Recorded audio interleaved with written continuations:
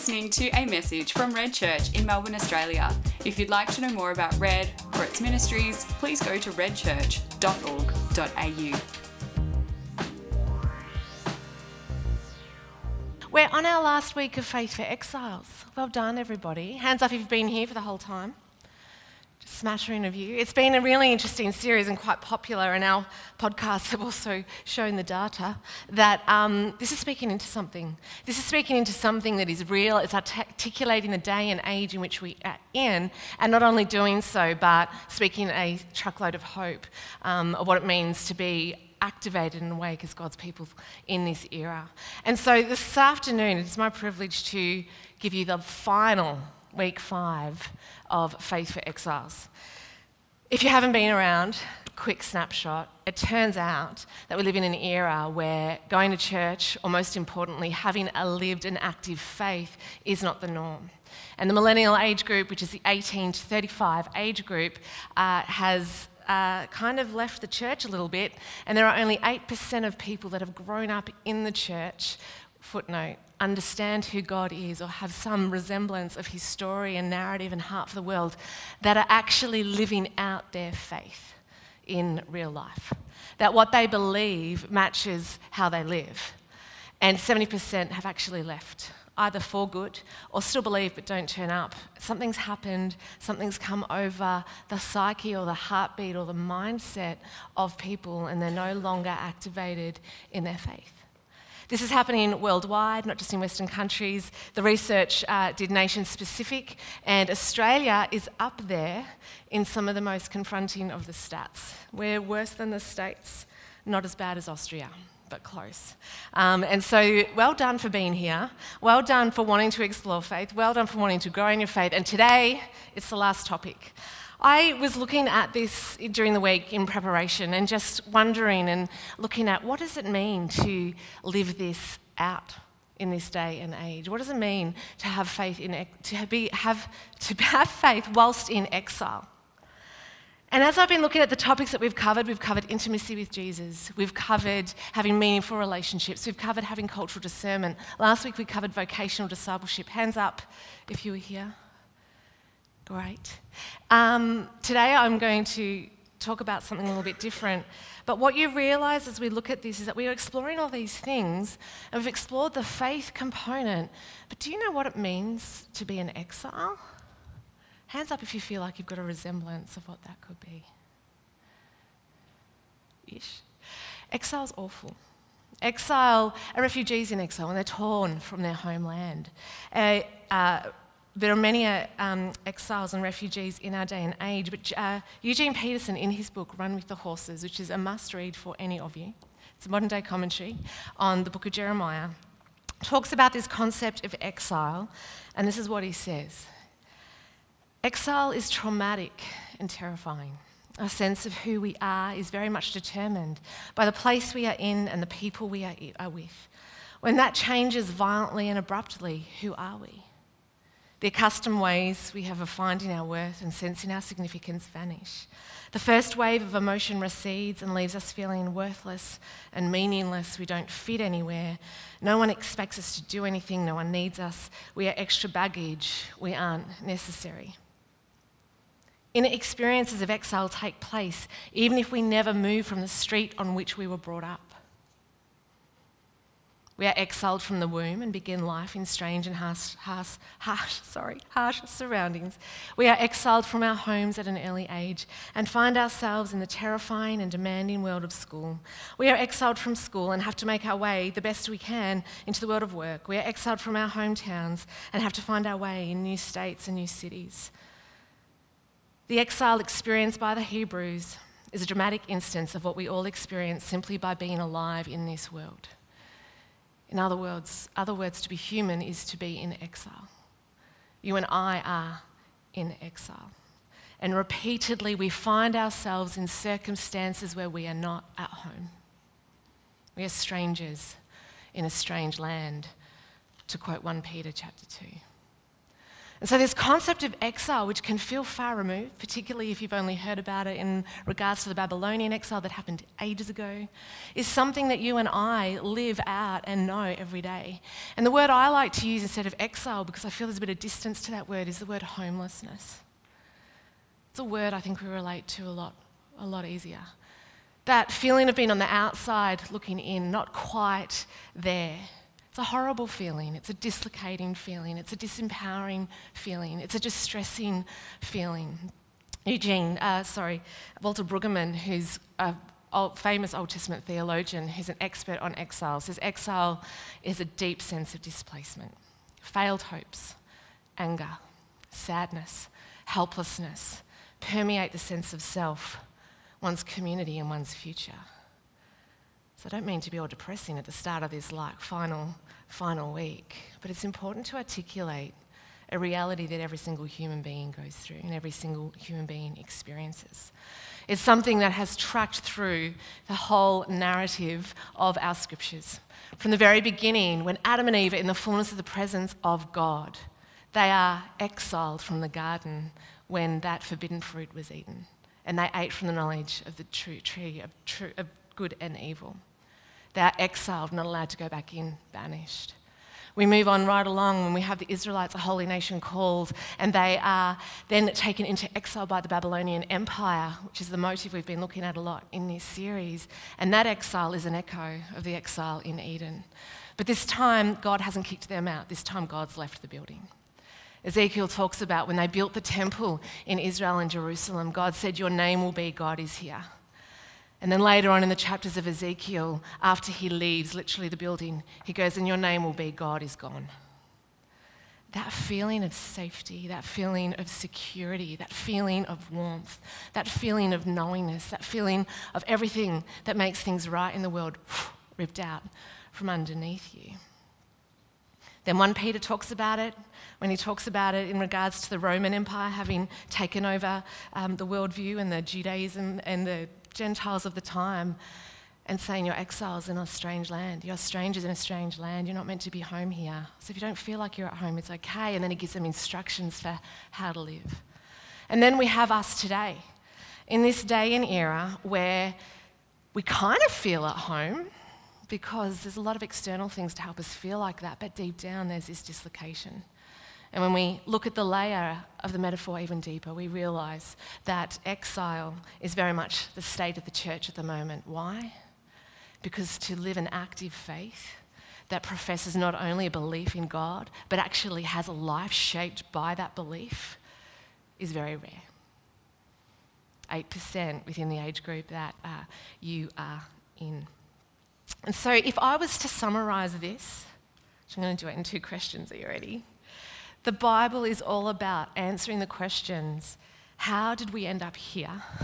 And is there any hope of getting back? How did we end up homeless? And is there any hope of coming home? They are the 2 big questions that our word seeks to answer and does answer. Not sure the last time you felt like you're on the outside looking in. The little matchstick girl from Hans Christian Andersen is a beautiful allegory of that. Being on the outer when everyone else is on the inner. It could be within your family, it could be socially, it could be at work, it could be in church, but it is an awful feeling. And it is not God's heart for you to feel that way. God's love and adoration for creation is that he has this movement of his love that refuses for this to be the story. He refuses that this be the condition of humanity. And so what he does throughout the Old Testament is he sends out messengers on mission to help people come home.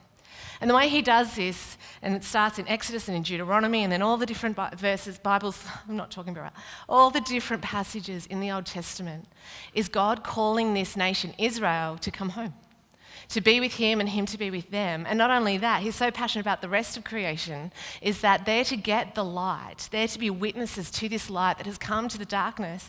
And then in them encountering this light, they are then to go to the other nations that are living in the darkness and bring the message to them.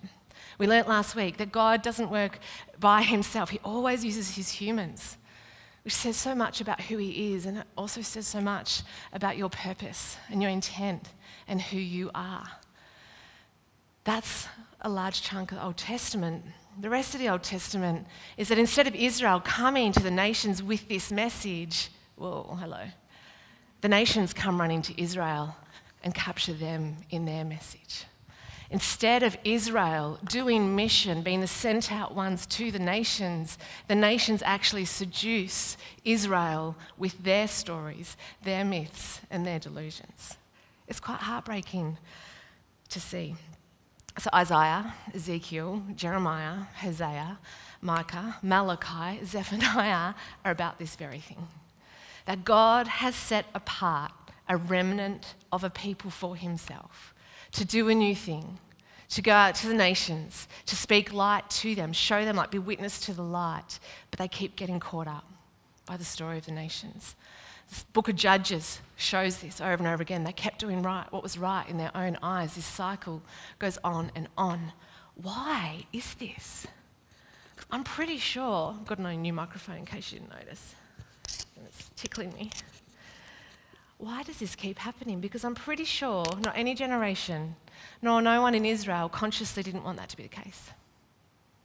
Thinking about that this week, I, at the age of 40, have gotten into Narnia. I know, I'm a late adopter. It's taken me a little while. But I've been reading The Silver Chair. Hands up if you know The Silver Chair. A good lot of you. Brilliant story. If you haven't read it, please do. And if you have read it, could be worth reading it again. I'm struck by this story. For those who aren't aware and for those who are, I'm going to retell a portion of it. But essentially, you have got Aslan, the beautiful, glorious lion representing Jesus. And he has sent Jill and Eustace on a mission. He's very good at sending people on mission. And this mission is to go to the underworld to find the lost Prince Rilian. Now, Prince Rilian, I could be reading between the lines. I'm happy to defer to the experts. I'm wondering, is either the kingdom of God and or someone said to me this morning, it's actually exiles. So Jill and Eustace are sent on this mission to go and find Prince Rilian, who they thought was dead, but was actually alive. He'd been abducted. They don't know where he is. And in going on this mission, Aslan gives them 4 clear instructions. They're really clear, and he gives them to them. They're signposts there to take with them as they go to the underworld, and the 4th one will lead them to the end of their mission. And when they're in the presence of Aslan, it's clean, it's crisp. The instructions are clear. There's clarity, there's communion, there's a pleasantness about it, there's a peace that overcomes them. But as they go on and they leave the presence of Aslan, they start to feel a little bit more confused. The air, once clear, is now thick. The clarity of their mission is now clouded. And it's quite sweet. You see Jill desperately trying to remember her 4 instructions. So every morning and every night she goes through the 4 signposts given to her by Aslan. But day after day and trek after trek, she gets more and more confused. And all of a sudden her clear mission becomes full of uncertainty. So much so, she forgets the first 3 signs. Doesn't just forget them, but misses them. Hidden in plain sight, she walks all the way past them. And as a reader, you're reading this going, no, you just missed that. And then, oh, you just missed that. But also as a reader, you have a compassion for her because you can understand the fog, the confusion, and the darkness that comes over them. That is the reality of what they're walking through. As they go on and they've missed the first 3 signs, they go deeper and deeper. It goes darker and darker. There is no sun. There is no wind. There is no trees. There is no water. There is no sound of birds. All they have at best is the grey-green glow of a fake moon. And so by the light of a grey-green glow of a fake moon, they go about their mission, even though they'd failed the first 3 parts of that mission, desperate to find Prince Rilian. And they end up falling into the deepest part. And as they fall into that part, they're greeted by, which is really scary, like thousands of these earthmen. And the reason it's scary is there's no light. So it's like they're in the darkness and all of a sudden they can make out the faces, like thousands of earthmen. And then as they begin to talk to the Earthmen about what it is they're doing, they're like, we've seen you before. We've seen people like you before. There's someone here like you. Let us take you to them. And as they go on, it keeps getting darker and darker. They're confronted with all of their fears in this process. They meet a man who is living in the light of the warm glow of normal light. The first time they've seen it after days and days, weeks and weeks of darkness. And they get to know him. He's very friendly. And as they're talking with him, he tells them of this story he'd been on where he'd been under an enchantment. And this beautiful lady, the green lady, had freed him from this enchantment. And how much he is indebted to her for freeing him from this enchantment. He's so indebted to her that she wasn't there at the time because she was off digging tunnels through the earth so that he could become the king of a new land. And he could rule and he could have the power over all of these people. And how kind she was, how selfless she was to go and build that and dig the tunnels so he could become that king. But as their kind of time together goes on, he says, the problem, I've been freed from my enchantment, but the problem is that for 1 hour of every day, the enchantment comes back over me.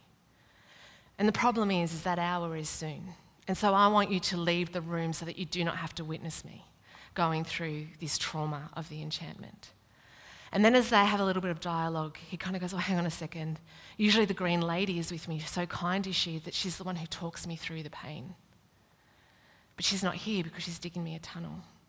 Would you guys be the ones to be with me to help me push through the pain of this hour-long enchantment that I need to endure? I'm like, okay. So he gets tied up by the Earthmen to this silver chair. And they're there to witness and help coach him through the trauma of this enchantment. And he makes them promise. He says, you have to promise me no matter what comes out of my mouth, you will not believe a word I'm saying. They're like, okay, we can promise that. Then he goes, no, you have to promise. I'm going to be pretty convincing. And if you listen to the words that I'm saying, I'm going to do everything I can to convince you from letting me free from these binds, these being bound to the chair. You need to not listen to me. So they kind of gather in the corner and they make a pact and they go, no matter what happens, we're not going to listen to him, we're just going to ride it out. So as the enchantment starts to take over him, they notice that he starts to look different. In fact, he looks like a different person altogether. Like, this is interesting, wow, such is the enchantment. And then he starts to say some pretty convincing things. I'm from Narnia and I've been kept captive and you have to free me. Oh. No, you don't understand. The green lady is a wicked witch and she's taken me under her spell and she has put me under an enchantment and I need to be freed from this and you're the only people who can free me. What is the chance that I can be freed without her being here, that you're here from Narnia to free me? Would you please free me? They have a little conference. No, we can't, we mustn't. We promised that we would never free, no matter what he said. He told us he was going to be convincing because if we free him, he's going to become a snake and he's going to eat us all. And then he says, in the name of Aslan, I beseech you to free me. It was the fourth instruction. And so they're left in this space of going, whoa, which one's the enchanted guy? The first guy or the second guy? We don't know what to do because now he's given us the fourth sign, the fourth symbol to let us free in the name of Aslan. What do we do now? Because we've failed the first three. How do we fail this last one? And Jill says, this great quote, Jill says, I wish we knew what to do. And a character called Puddleglum, very Narnian, says, we do know what to do. He says, no matter what happens, we have to obey this sign. And so they break him free. They cut off the binds and the bonds of the silver chair that he's bound to, and there they meet Prince Rilian, the very person that they were sent to rescue. Which one was the right enchantment to be presented with in the first time? Was it the first guy in his convincing time? Was it like they didn't know? But they had to listen to the instructions of the clarity when it came, when Aslan first gave them their mission. And so I've been struck by this as I've been sitting in the world of Narnia. I'm struck by the enchantment. And I realise that there's an enchantment over our land. What do you think it is? Have a chat to the person next to you. What is the enchantment over the land?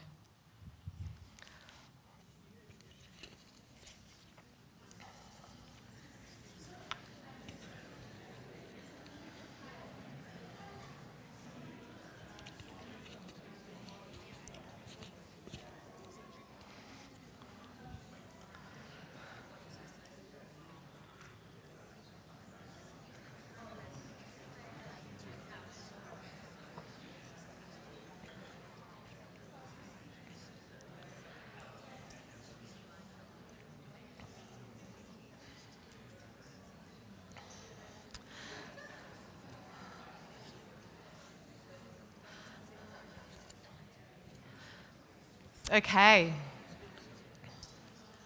Does anyone know? Fear. Freedom. Notion of freedom. Yeah. Any others? Irrelevance. Interesting. I'm going to pose that none of us know because an enchantment means we don't know. But I'm going to draw upon the research of Dave Kinnaman and Mark Matlock and pose to you a very gentle, subtle proposal. And it's in like ultra-thin Helvetica. Because I'm not talking about the obvious entitlement, where we all think we should be famous and have the paparazzi follow us, or that we should all be rich and we should all have the life served up to us. You guys have been at Red for way too long to still believe those myths, right? I'm talking about a subtle undercurrent entitlement that is insidious. In his book, The Entitlement Cure, John Townsend calls it the pocket entitlement, where entitlement is just a global, it's the air we breathe. We all have our pocket entitlement. Entitlement means an unrealistic, unmerited or inappropriate expectation of favourable conditions and favourable treatment at the hands of others.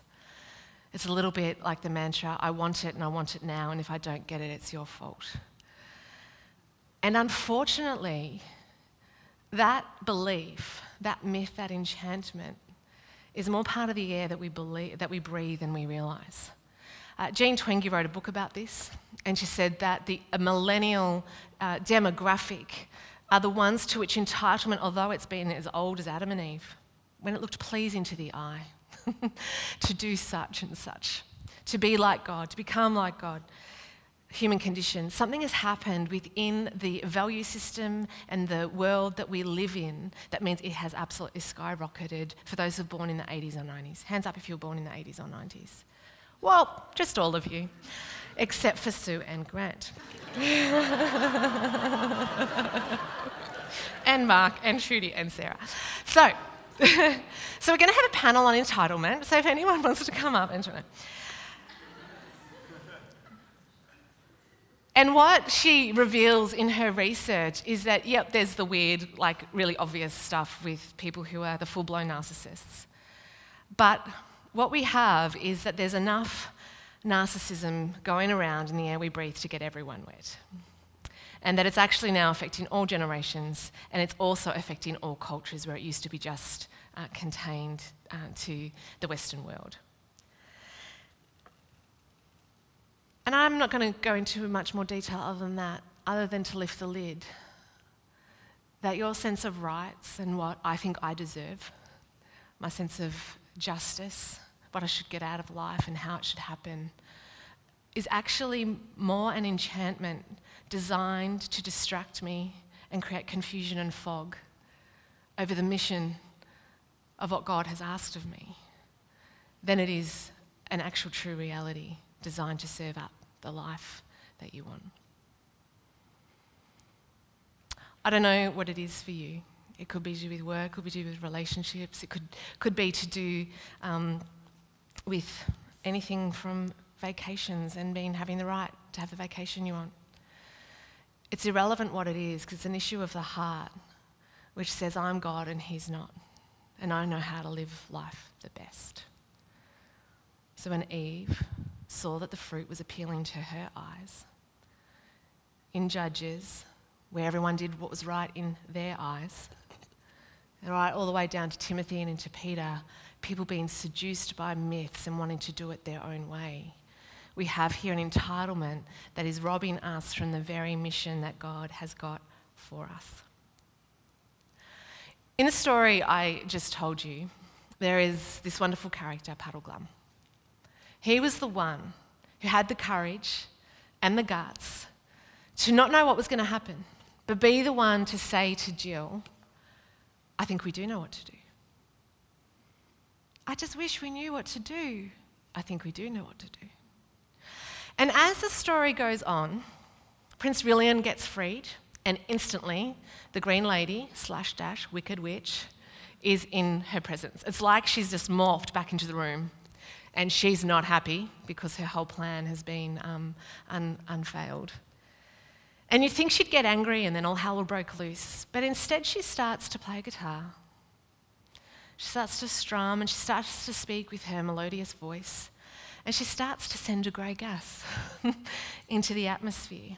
And that grey gas causes a fogginess, it causes an exhaustion, it causes a tiredness. And Jill and her friend used to start to kind of get sleepy. Puddleglum's like this. He's determined not to get asleep. And she starts going, what's going on here? And they start to kind of try to witness to her, and they talk about this other land called Narnia and a land called Aslan, and a land where there is sun and there is a moon, a land where there is the wind, where there's the trees and the birds. And you've got to understand they're deep, deep down in the dark where there's no nature. And that this nature is an echo of a bigger story, and this nature is an echo of transcendence. And it's a reflection of a God that is beyond understanding, but whom we can see the invisible qualities in through this creation. And she starts to twist their thinking and starts to cause doubt. And she's able to do it because of the gas and the melody that she's singing. And she starts to go, how do you know that's just not your desires making that up? There's no such thing as a lion. You've just seen a cat. And your desire has wanted it to be a lion, and so you've decided that there's a lion.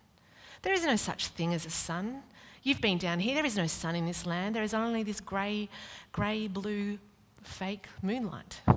There's no such thing as a sun. You've just seen a lamp and you want there to be a sun. And she goes on, dismantling anything that could bring transcendence. And they start to fall for it again because the enchantment is powerful. But Puddleglum is the only one who goes, no, I'm not putting up with this. And in an interaction with her, he goes on to say this. Suppose we have only dreamed or made up all these things.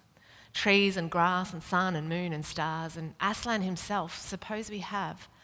Then all I can say is that in that case, the made up things seem a good deal more important than the real ones.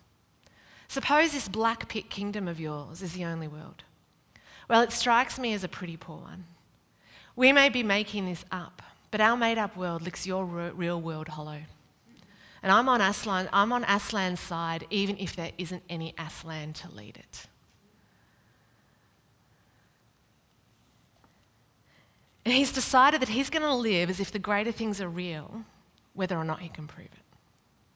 Because he's decided that the greater things that he believes pack more meaning, more weight, more sense of home than any of the fake moonlight that is trying to pretend to be. And so he's deciding that even though he doesn't really know and he's only going by faith, that he is going to go by what Aslan told him and by the echo of that voice in his heart, despite what he sees around him, despite the fog that comes over him, despite the music that is played, and despite the melodious voice of this woman full of seduction. And in his declaration of faith, the Wicked Witch / Green Lady dissolves and turns into the serpent from the garden of Adam and Eve. And her true colours revealed and shone through. We live in a day and age where there are a lot of grey, blue lights around. People are as sad as they are busy. People are desperate for meaning and yet struggling to find it. People don't like that this is the story, they just don't know what else is there. I remember being in a pub in Barcelona with my brother and a bunch of youth hostel people he'd made friends with. It's a big story there. I wanted to go to the flamenco dances, but no. And we end up in the pub instead, and they pull their chairs around me, and they're being polite, and they're just like, oh, so what do you do? And I just said, this is before we were at church. I said, I look at worldview and faith and culture and what shapes belief, And I left it at that, because usually people are just being polite, and instantly they pull their chairs in. So what is it? What is it for us? And so I start to talk about a few things. Entitlement did happen to be one of them. And a few other things. Consumers, just standard red stuff that you've all heard too many times.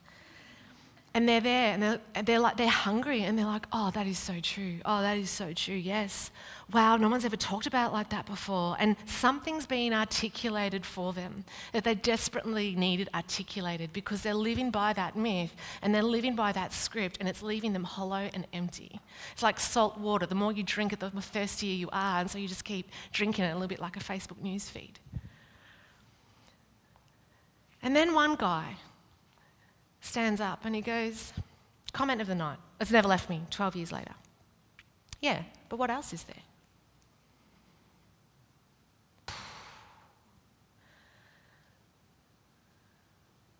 That enchantment has come over the land. And the myth and the stories of the nations has come over the church. And it's after the hearts and minds of the people of Aslan who are sent on mission. And they're desperate for an alternative, but we're falling for their myth. Something insidious is going on here, because the stakes are high. That your role in this earth at this time is more than just going through the treadmill of life and going through the status quo and living a script that is set by the nations that actually isn't necessarily going anywhere. And I think we all know it, but we don't know how to go about it. There's this book here, which I recommend to you. She's not a Christian as far as I know, called Trick Mirror.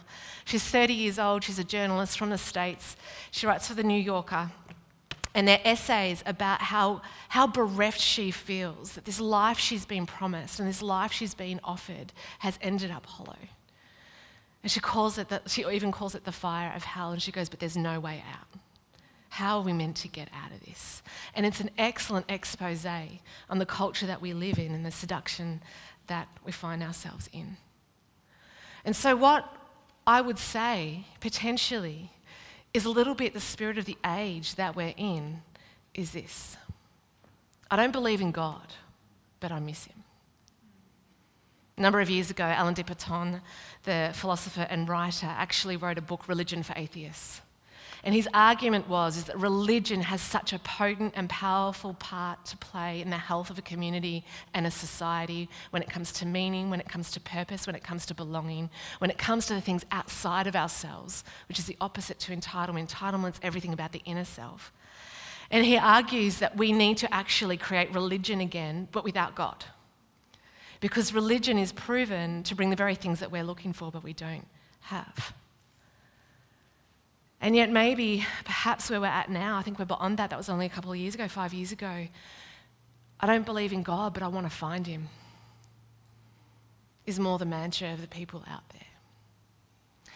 And so the final finding within the research, number 5, of what it is that marks the lives and the practices of resilient disciples in Australia is this one.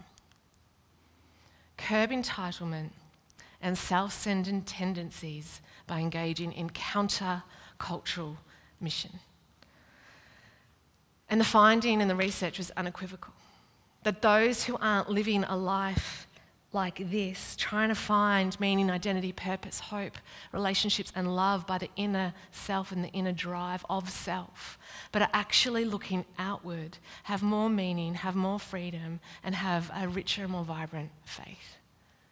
Jesus spoke about this. It's better to give than to receive. That if anyone wants to find their life, they've got to lose it to find their life, in other words. To curb entitlement and self-centered tendencies by engaging in countercultural mission. The devil has played a trick on us. And the trick is that our life is about us, our faith is about us, what we see, what we think, what we want.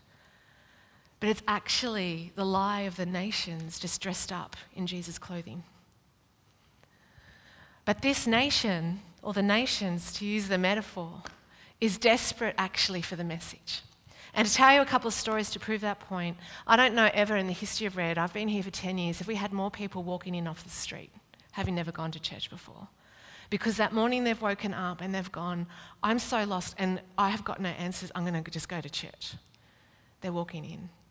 There are people that others are bumping into in the park and feeling a prompting from the Holy Spirit to go and chat to them. And then before you know it, they've rocked up and they're here now at church. I had a chat to one of them this morning after this morning's service. The world will tell you that God is dead and people aren't interested. But that's just the enchantment that is speaking to stop us from actually engaging with some kind of witness. And so God, every generation, goes, who's going to be my witnesses? Who are going to be my messengers? Who are going to be the ones who are going to go and be a light into the dark places? And he's doing it again now.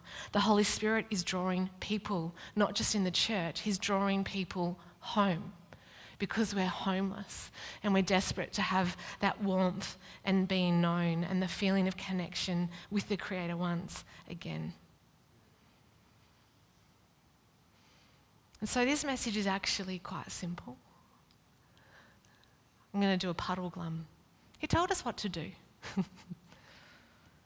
Stop looking at the world to show you how to live. Come home. Because they're actually looking at you to show them how to live. And you don't have to have any pressure with that. You have the Holy Spirit. That brings the clarity, that brings the presence, that brings the communion, that brings the mission, that actually is the God of mission, who is intent that his children are back at the table. I'm going to invite you to stand as I pray over us. Jesus, we thank you that you're not a historical figure that once lived, but that you are still alive. And I thank you that everyone in this room is here as a testament to that.